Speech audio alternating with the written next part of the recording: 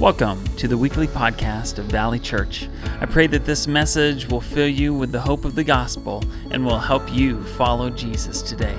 If you would like to check out more resources or donate to this ministry, visit valleychurchwv.com. Now let's tune in to this week's message. Well, let's get into God's Word.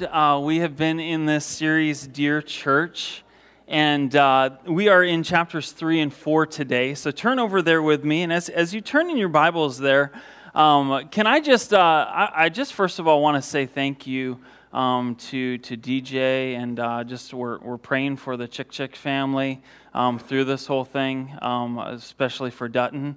Thank you to everyone who's been supporting them in that journey. You are not forgotten. We're continuing to pray over you guys. But thank you all for just the encouragement that you've been to that whole family in that. That's what the church is about, isn't it?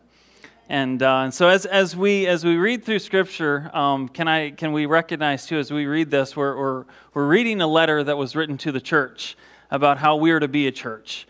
And this is going to be some instruction to us about how to follow Jesus. And you're living this. You're living this every single day. It's not just Sundays that we show up to church and do this Jesus thing. It's every single day where we're at, wherever we work, wherever we serve, in our families, in our homes, in the experiences and the things that come up in our lives.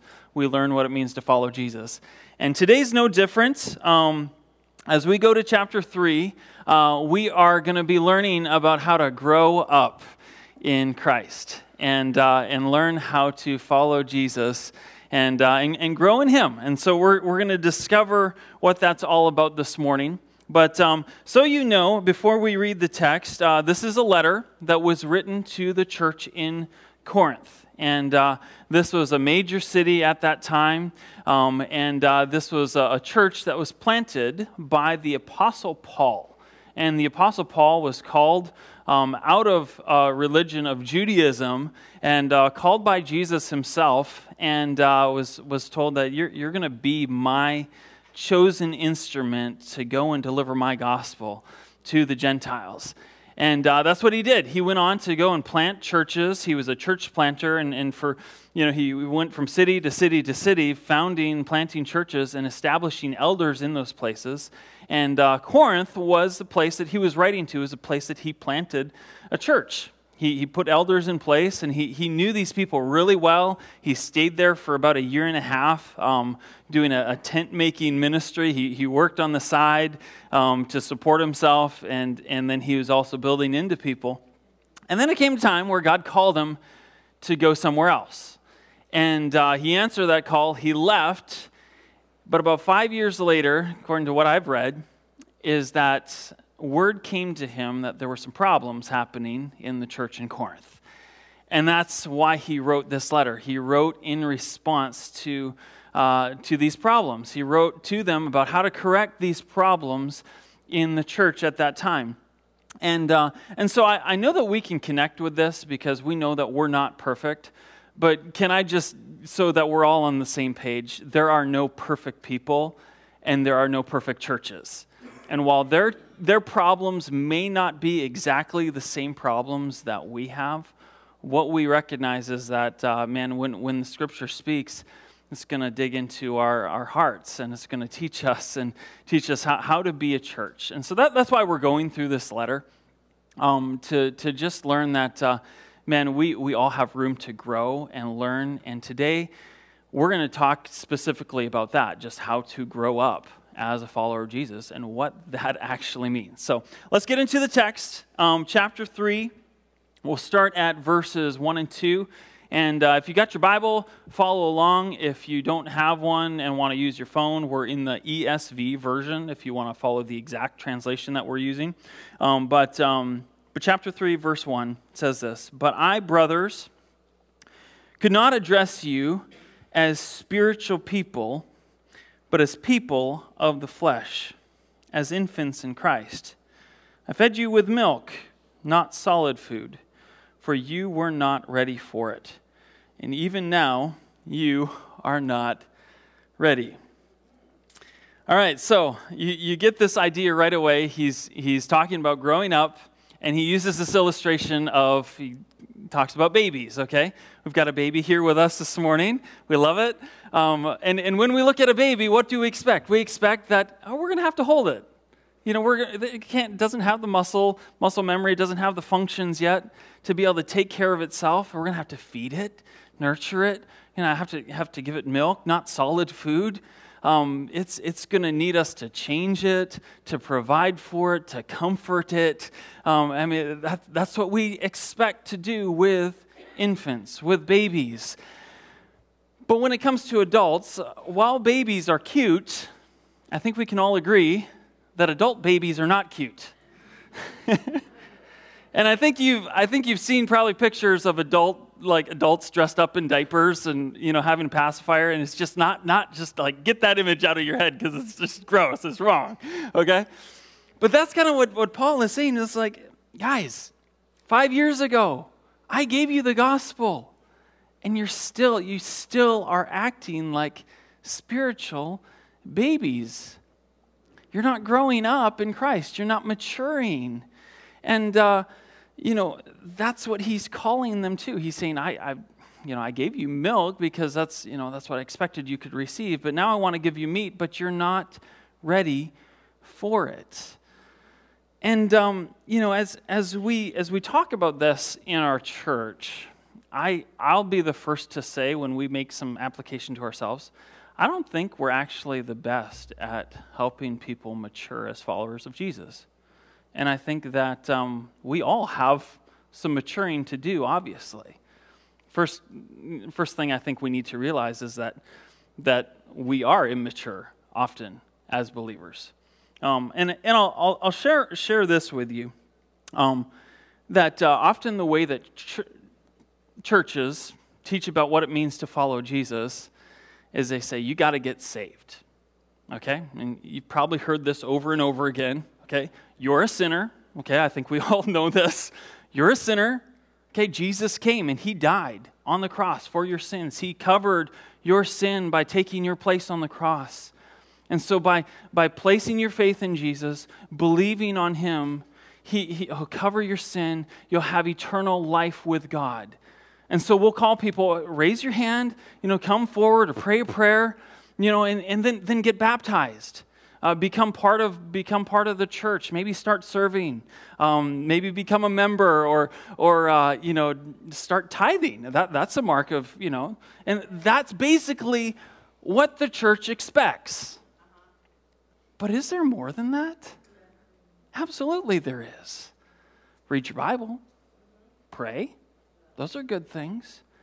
But I'll tell you what, you can do all of those things and call yourself a Christian, okay, like these people in Corinth did, but yet still not be a disciple of Jesus.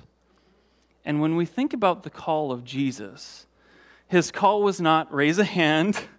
His call was not, get dunked or start tithing. Now, his call was not just come to me, it was come follow me.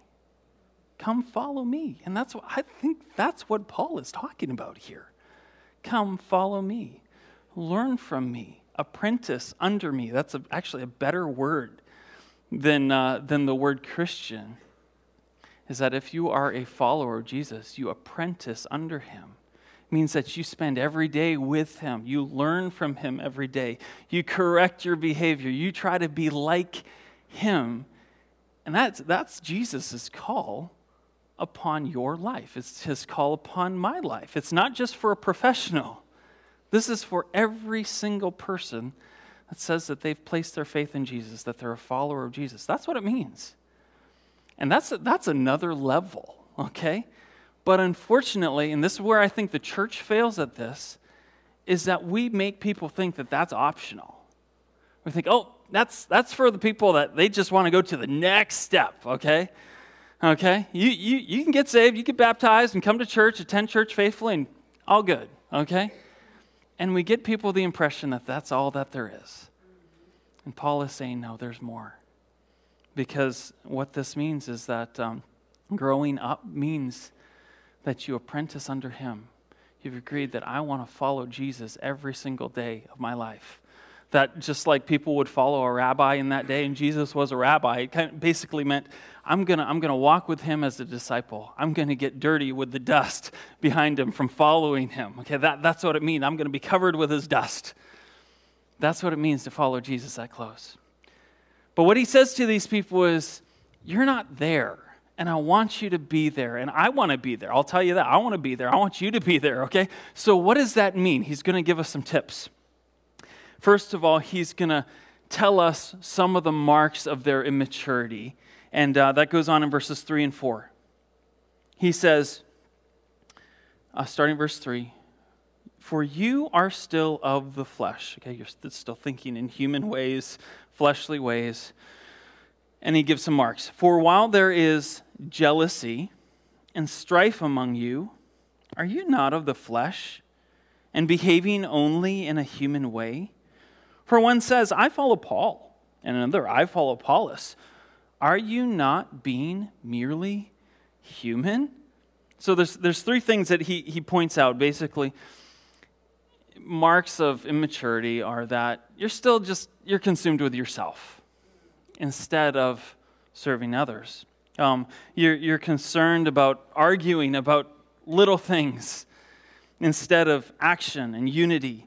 They were concerned about forming cliques around who they liked as their spiritual leader instead of lining up and serving Christ as their leader. Those were marks of their immaturity.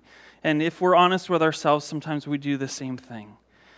And so what Paul is telling us is that if you are going to mature, your life is going to change. Your life is going to look different than when before you followed Jesus. And that's really a question for us, is if you call yourself a Christian, do you live your life, we'll just say Sunday's okay, but do you live your life Monday through Saturday any different than you would if you didn't call yourself a Christian? And the answer should be yes, my life is drastically different because I'm a follower of Jesus, because I'm constantly learning from him. I'm constantly being changed by him. My life is completely different. But if you're like, man, my life is not really much different than if I didn't follow Jesus in the first place, then you know that you've got some maturing to do, okay? What Scripture says is if any man be in Christ, he is a new creation. The old is gone. The new has come. And that should mark each one of us. And so, I kind of wonder if Paul were here at Valley Church today, what would he say to us? That's a convicting question. What would he say to me? What would he say to you? Would he still say, you are a spiritual infant? I'm guessing right now we've got some changes to make, okay? Don't let that discourage you. Just take it as an invitation, okay? Because that's Jesus' invitation to you. Come follow me, okay? Not here to discourage you this morning, but we're here to follow Jesus together, all right? Keep on reading. Here's some more ways to mature. Verses 5 through 9, he talks about this. And he speaks specifically about how to regard leaders in the church. And we'll apply that to the rest of life as well. But verses 5 through 9, he says, what then is Apollos? And then what then is Paul? Okay, we were talking about them a few weeks back, and they had this conflict as to saying like, I follow Paul, I follow Apollos, or I follow Cephas, and they're forming these different groups around these leaders that they followed. Okay, and he's saying, well, what then is Apollos? What then is Paul? What then is servants? He says, servants through whom you believed, as the Lord assigned to each. I planted, Apollos watered, but God gave the growth. He who plants and he who waters are one, and each will receive his wages according to his labor. We are God's fellow workers. You are God's field, God's building. And so right away, he makes this point, man, I'm nothing, Apollos is nothing. We're simply just servants through which you believed in Jesus. You didn't believe on Paul. You didn't believe on Apollos. We're just vessels. We just deliver the message to you, and you believe through us, okay? And then he gives this illustration of a farmer planting a seed, and then someone coming over and watering it. And just so we kind of get this straight in our heads, what he's saying is I basically had the seed of the gospel, and I planted it in the ground like a farmer does. Okay, Apollos came along, and he took some water, he watered it, okay? But we couldn't cause it to grow. We just provided the right conditions for it to grow. And what did God do? He said, God provides the growth. And so he who waters and he who plants, they both need each other. They're all working together. They're one. But it's God that we depend on. It's him. And so he's really just showing the foolishness of saying that, this leader is more important than another leader because, this leader, he's got this great ministry of planting churches. But then you forget that there's all these other people that are serving maybe behind the scenes, having a men's breakfast or teaching Sunday school class or being a 242 leader or just calling somebody up on the phone and encouraging them and praying for them. That's what he's talking about. He's saying some people are like, a farmer that plants a seed, but other people water that seed. But do both of them work together? Absolutely. And at the end of the day, the Holy Spirit, God's Spirit, does the work. The farmer and the person that waters, they're working with God together. And when we think about our church in that way, and when you think about what you do every single day, when you go to work, when you serve your kids in your home, when you teach school, when you operate something at a chemical plant, whatever you do, you're a link in that chain. You're planting, you're watering, you're planting, you're watering. And God provides the growth if you're faithful to do what he tells you to do. And that's an encouraging thing, okay? As he keeps on going, he really even points this out even more specifically. Read on. I want to point this out as well. He says, "He who plants and he who waters are one, and each will receive his wages according to his labor." Think about that. You're not going to receive your wages because you got a better education than somebody. That's how the world works, okay? Because you got the master's degree or the doctorate, and so you can get paid more, okay? No, he's saying it's not based upon your skill. It's not based upon your talent. It's based upon your faithfulness to doing the job, to working alongside God and being obedient to him. Each one will be rewarded according to his labor. According to his labor. And then he says this, verse 9, "For we are God's fellow workers." That's encouraging to know. You are God's field, God's building, okay? Talk about this, though. We are God's fellow workers. To think, God wants you to work with him. Kind of get this illustration, this idea of a dad mowing the lawn and the son, coming behind with a little bubble mower, okay? Like, you've seen that before, And the son thinks he's doing such a good job, but is he really needed? No. But does the father want him there? Absolutely. And so just think about that in relation to our work with God. Sometimes we think, oh man, it all depends on us. We got to get all the work done. We got to do it all. When yet God is just inviting you and he's saying, just join me in my work. You are my fellow workers. And you're not insignificant because I want you there. Even the days of creation were actually designed to show us this. Because if we're reading through Genesis chapter 1, we see there was not morning and evening every day. Actually says there was evening and morning. And that made up the day. So the day literally begins in the evening. And what do we do in the evening? We sleep. But does God sleep? No. He's already started his work. And so get this picture in your mind that God, he is already starting to do his work. And when you wake up in the morning, you're rising to join him as a fellow worker in the work that he already began. It doesn't depend on you, but he's just asking you, come on, be my fellow worker. Join me in what I have planned for you to do. You'll be rewarded not for, how hard you work or how smart you are. You're going to be rewarded for just joining me. Okay? And so each one will receive wages according to his labor. Let's move on to verse 10. This has been encouraging, hasn't it? And convicting. All right, he's going to talk about another mark of maturity, and that's how we see ourselves as the church, as individuals, and the foundation we're built on. Verse 10 says, "According to the grace of God given to me like a skilled master builder, I laid a foundation, and someone else is building upon it. Let each one take care how he builds upon it.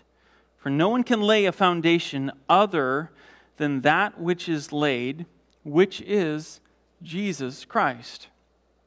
Now, if anyone builds on a foundation with gold, silver, precious stones, wood, hay, straw, each one's work will become manifest, for the day will disclose it, because it will be revealed by fire, and the fire will test what sort of work each one has done. If the work that anyone has built on the foundation survives, he'll receive a reward.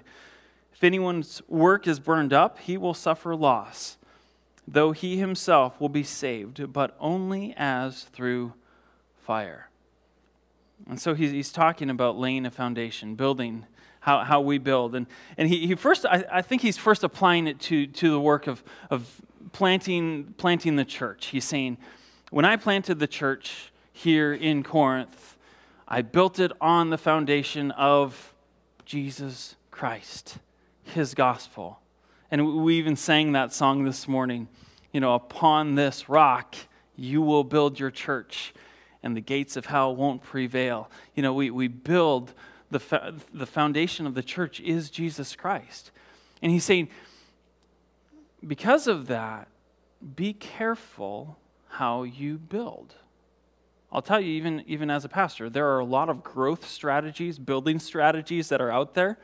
And a lot of them are very good and wise and smart, and not saying to listen and utilize them. But man, if you view that the church should be built on any other foundation than on Jesus Christ and his gospel, and you forget that it is he who is in control of his church, and no business scheme or advance in technology can do the work that he can do. I'm not saying we don't utilize it. We do. Obviously, you can see that. But man, if we lose our foundation of Jesus Christ and start building with wood and hay and straw, just things that are going to burn, the foundation is going to crumble. And that's basically what he's saying. Is like, don't build a foundation on Jesus Christ and then start building with hay and straw and then bricks on top of that, and it's just going to fall over. Saying, keep on building on Jesus Christ. Watch how you build. Watch how you build. But then the other thing is that, and this is sobering, is that he's saying fire is going to test what sort of work each one has done. And so literally, God is saying that not only is he going to test the church, he's going to test the substance of all of our work.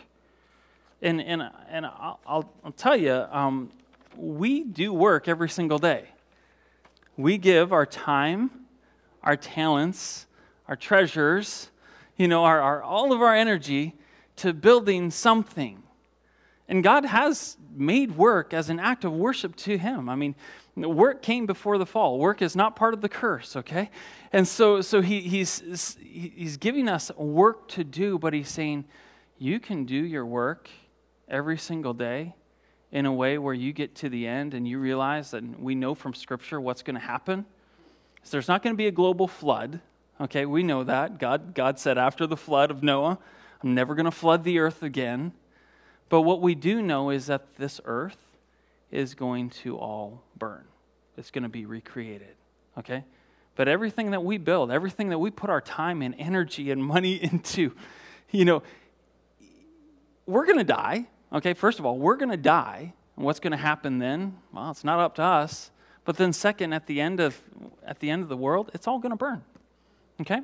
And God is going to recreate this earth, and we are going to dwell upon this earth, okay? We think, we're going to go up to heaven, okay? We're going to go up there, okay? An understanding of Scripture is actually that we actually will reign with Him here on earth. Study the Bible, and you'll see that. Very interesting to study it. But he's saying because of that, because you know that, watch how you build. Be careful what you put your time and your energy and money toward, because I'll just say, based upon the way I spend my week, pretty much all of what I do is probably going to burn. And what we value, it's going to burn up. It's going to be gone. And so let's watch how we build. Let's watch what we build with. Because if we're building with wood or hay or straw, not gold, silver, or precious stones, that means like, strong stones like granite or things like that, okay? God is going to test the quality of our work. I've even heard the, I don't know if you call it a poem, but they say only one life will soon be passed. Only what's done for Christ will last. I'll tell you, those things that we will carry with us into eternity will be those things that are not tangible that we can say, look at that, I built that, I did that. It'll be those relationships, those words that we say to each other, the acts of generosity, those things that we did for eternity. Those are the things that are going to last, those things that we did for the Lord. That's how we're going to be measured. And so, really again, as we talk about growth, when we are maturing as a follower of Jesus, we are placing more priority on those things than we are our physical surroundings and building empires for ourselves, building a secure future. We think it's a secure future, but it's really not, okay? Let's move on to 16 through 23. He carries this on.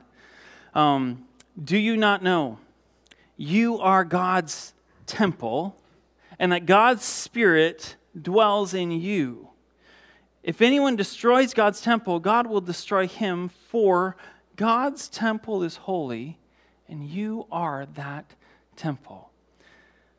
This Sunday is what we call Sanctity of Human Life Sunday.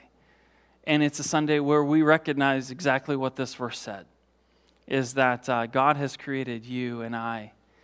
No matter how old you are, we believe that God has created life from conception to the grave. And that God values life, and that life is holy. And so we recognize on this day, and we do things like support the Women's Care Center in Parkersburg, because they're going about this work of valuing life. And valuing life isn't just valuing life of babies. It's valuing life at every single age that you're at. Sometimes I think we forget that. Valuing every single person, no matter who they are, no matter what they're into, no matter what addiction they may be facing right now that may be shameful in our culture, they're still valuable to God and holy to Him.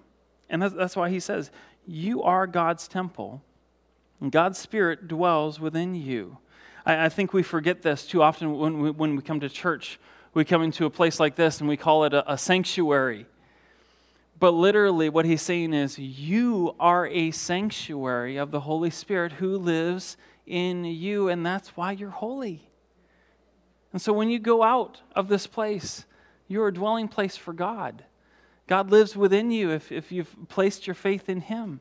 You are His child.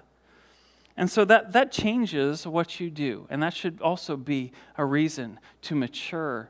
And when you walk into a place, realize you go to work next, on Monday, when you walk into that grocery store, when you come into a conversation with somebody, Change your thought process about yourself that, no, God dwells within me, and He wants to use me as a fellow worker with Him. And maybe it just takes you pausing and taking a breath in and just realizing it for a second. But that God wants to work through you as His temple, as His sanctuary. That's a mark of maturity. Don't go throughout your day just forgetting it, because you are holy. You're holy. That's an incredible truth. Keep on reading. Verse 18. Let no one deceive you. Let no one deceive himself. If anyone among you thinks that he is wise in this age, let him become a fool, that he may become wise. For the wisdom of this world is folly with God. For it is written, He catches the wise in their craftiness. And again, the Lord knows the thoughts of the wise, and that they are futile. Let no one boast in men, for all things are yours, whether Paul or Apollos or Cephas or the world or life or death or the present or the future, all are yours, and you are Christ's, and Christ is God's. There's a lot there. We can't talk about all of it, but again, he just reiterates that man's wisdom isn't God's wisdom. God wants us to have His wisdom. How do we know His wisdom? We read His Word. We seek God, and that's where true wisdom is found. And another mark of maturity is he just says, if you're mature, if you're growing in Christ, you're not someone that just boasts in other men, because you realize that we're all one in Christ. We're not in competition against one another, but that's our tendency. We tend to get excited about people that have something that we don't have talent or have money or have power, and we simply elevate them to a different position, and we forget that we also have that in Christ. We are all one in Christ. And so he's saying there's no place to elevate men or women in the Lord. We're all valuable to God. We are all valuable to Him. He says, all things are yours. I want to just point this out also. He says, all things are yours, whether it be life or death. Some of you, you're facing this right now, and you're wondering, is God in control? And yes, He is in control. He is in control of life. He's in control of death. That's the truth that we got to hang on to as followers of Jesus. He proved it in His resurrection. He died. He was resurrected again, okay? All things are yours, life and death. And you are Christ's, and Christ is God's. So that's chapter 3. There's a lot in it. Man, I encourage you to study it some more if you want. We're going to move on to chapter 4 because Doug is going to preach on chapter 5 next week, and I'm excited about it. But in order to get there, we got to get through chapter 4, okay? I'm not going to comment a lot on it, but there's a couple things I want to point out in it. But let's read it first. This is how one should regard us, as servants of Christ and stewards of the mysteries of God. Moreover, it is required of stewards that they be found faithful. But with me, it is a very small thing that I should be judged by you or by any human court. In fact, I don't even judge myself. For I am not aware of anything against myself, but I am not thereby acquitted. It is the Lord who judges me. Therefore, do not pronounce judgment before the time, before the Lord comes, who will bring to light the things now hidden in darkness, and will disclose the purposes of the heart. Then each one will receive his commendation from God. Let me just pause there, explain a little bit of this before we read the rest of the chapter. 2 ways that Paul describes himself. He says, first of all, this is how you should see us. You should see us as servants of Christ. That's the word, that's the phrase that he uses, okay? The word servant that he used there, I want you to know this one. It's the word hyperedos. And it literally means to be an under-rower, okay? You're not going to be familiar with this unless you watch the movie Ben-Hur, Who's watched that movie? The 1970s Ben-Hur, okay? Yeah, it's a good one, okay? Rent it and watch it if you haven't, because it's a classic. But there is this scene in Ben-Hur where he is made to be a slave, okay? And he's not the lowest. Basically, he was convicted, I think, of a crime or something like that. He's made to work on a ship, on a military ship, and he's put in stocks, chained to stocks, and chained to an oar, where there's hundreds of other slaves that are rowing this ship, okay? And it's this crazy scene where there's this drummer drumming out the beat, like, row, row, row, row, row. Okay, and you got to see it. But every time that drum beat hits, he's taking a paddle, okay? And they're all working in sync with one another according to the master of the ship's direction and his guidance. That is what Paul is saying that he is. He's an under-rower. And he rows to the beat of the pilot's drum, the master pilot's drum, in the direction that the pilot wants him to go. That's the way that he sees himself. The second distinction that he says is, I'm also a steward. I'm a steward of the mysteries of God. A steward was also a servant, but not like what we would expect. Not like American slavery that so tragically dehumanized so many people. And that happened back then too in some ways, but it was different. It was different in a lot of ways, because in that time, most people actually lived as slaves of other people, but it wasn't as demeaning, and often in some cases. And this kind of slave was a steward, and it was someone that the master trusted with his whole household. Kind of like Joseph. If you think about Joseph, he was put into Potiphar's household. He was trusted because he was faithful, and Potiphar put him in charge of his whole household.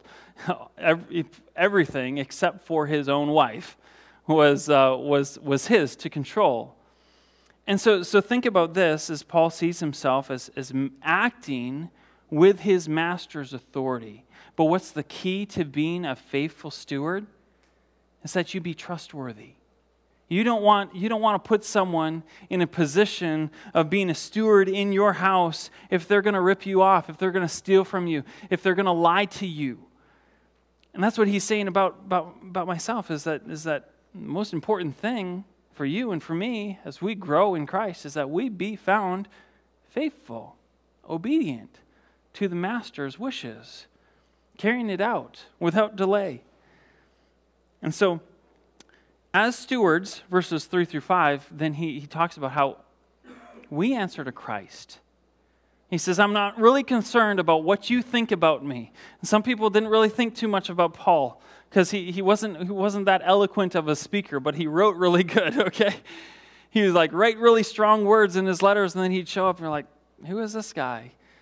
And he said, I'm not really concerned about what you think about me, because first of all, I row to the beat of my pilot, my master's drum, and I'm a steward of his.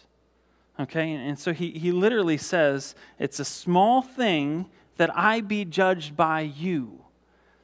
That may sound really appealing for us to even say to others, like, I don't really care about what you think. Okay? I mean, so some of us, we have that kind of personality, like, I don't really care what people think about me. But I'll tell you, that can lead to arrogance. And that was a problem for the Corinthians. And so I don't think we should just take that right off the bat and be like, God will judge me. That's all I really care about. I don't care about what you think. No, I think we should in the church. We should really care about one another. And a mark of maturity is actually humility, is receiving from someone, correction, and being able to open our lives up to other people to be able to say, like, hey, like, I see this in your life, and here, here's how you can mature. You hurt someone here, and receiving it, and not getting upset and be like, I don't care what you think. Paul, he was an apostle, though.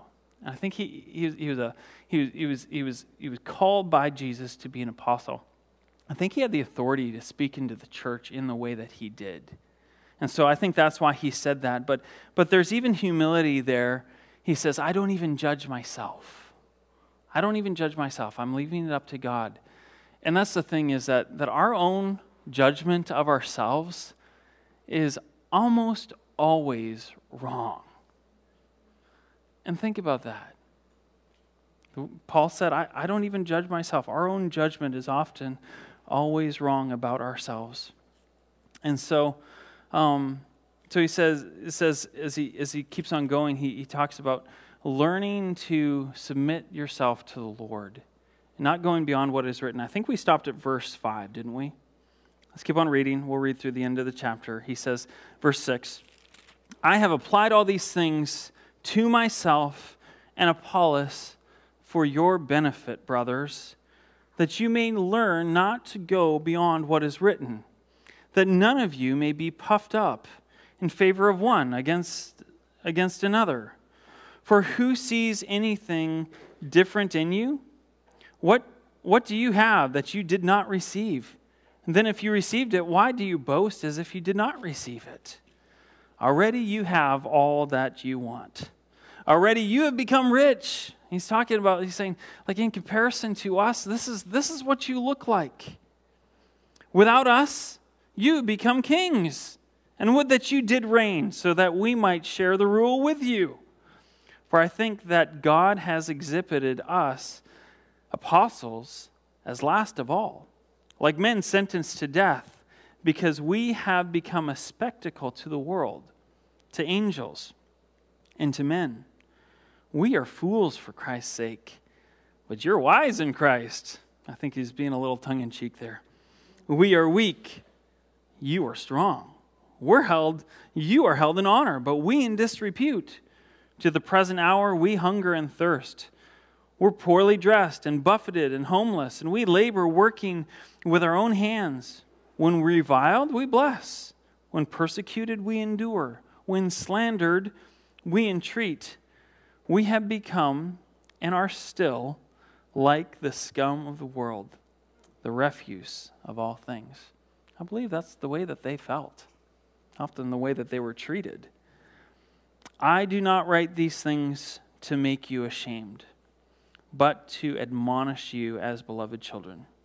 For though you have countless guides in Christ, you do not have many fathers. For I became your father in Christ Jesus through the gospel. I urge you then, be imitators of me. And that's why I sent you, Timothy, my beloved and faithful child in the Lord, to remind you of my ways in Christ, as I teach them everywhere in every church. Some are arrogant, as though I were not coming to you. But I will come to you soon, if the Lord wills, and I will find out not the talk of those arrogant people, but their power. For the kingdom of God does not consist of talk, but of power. What do you wish?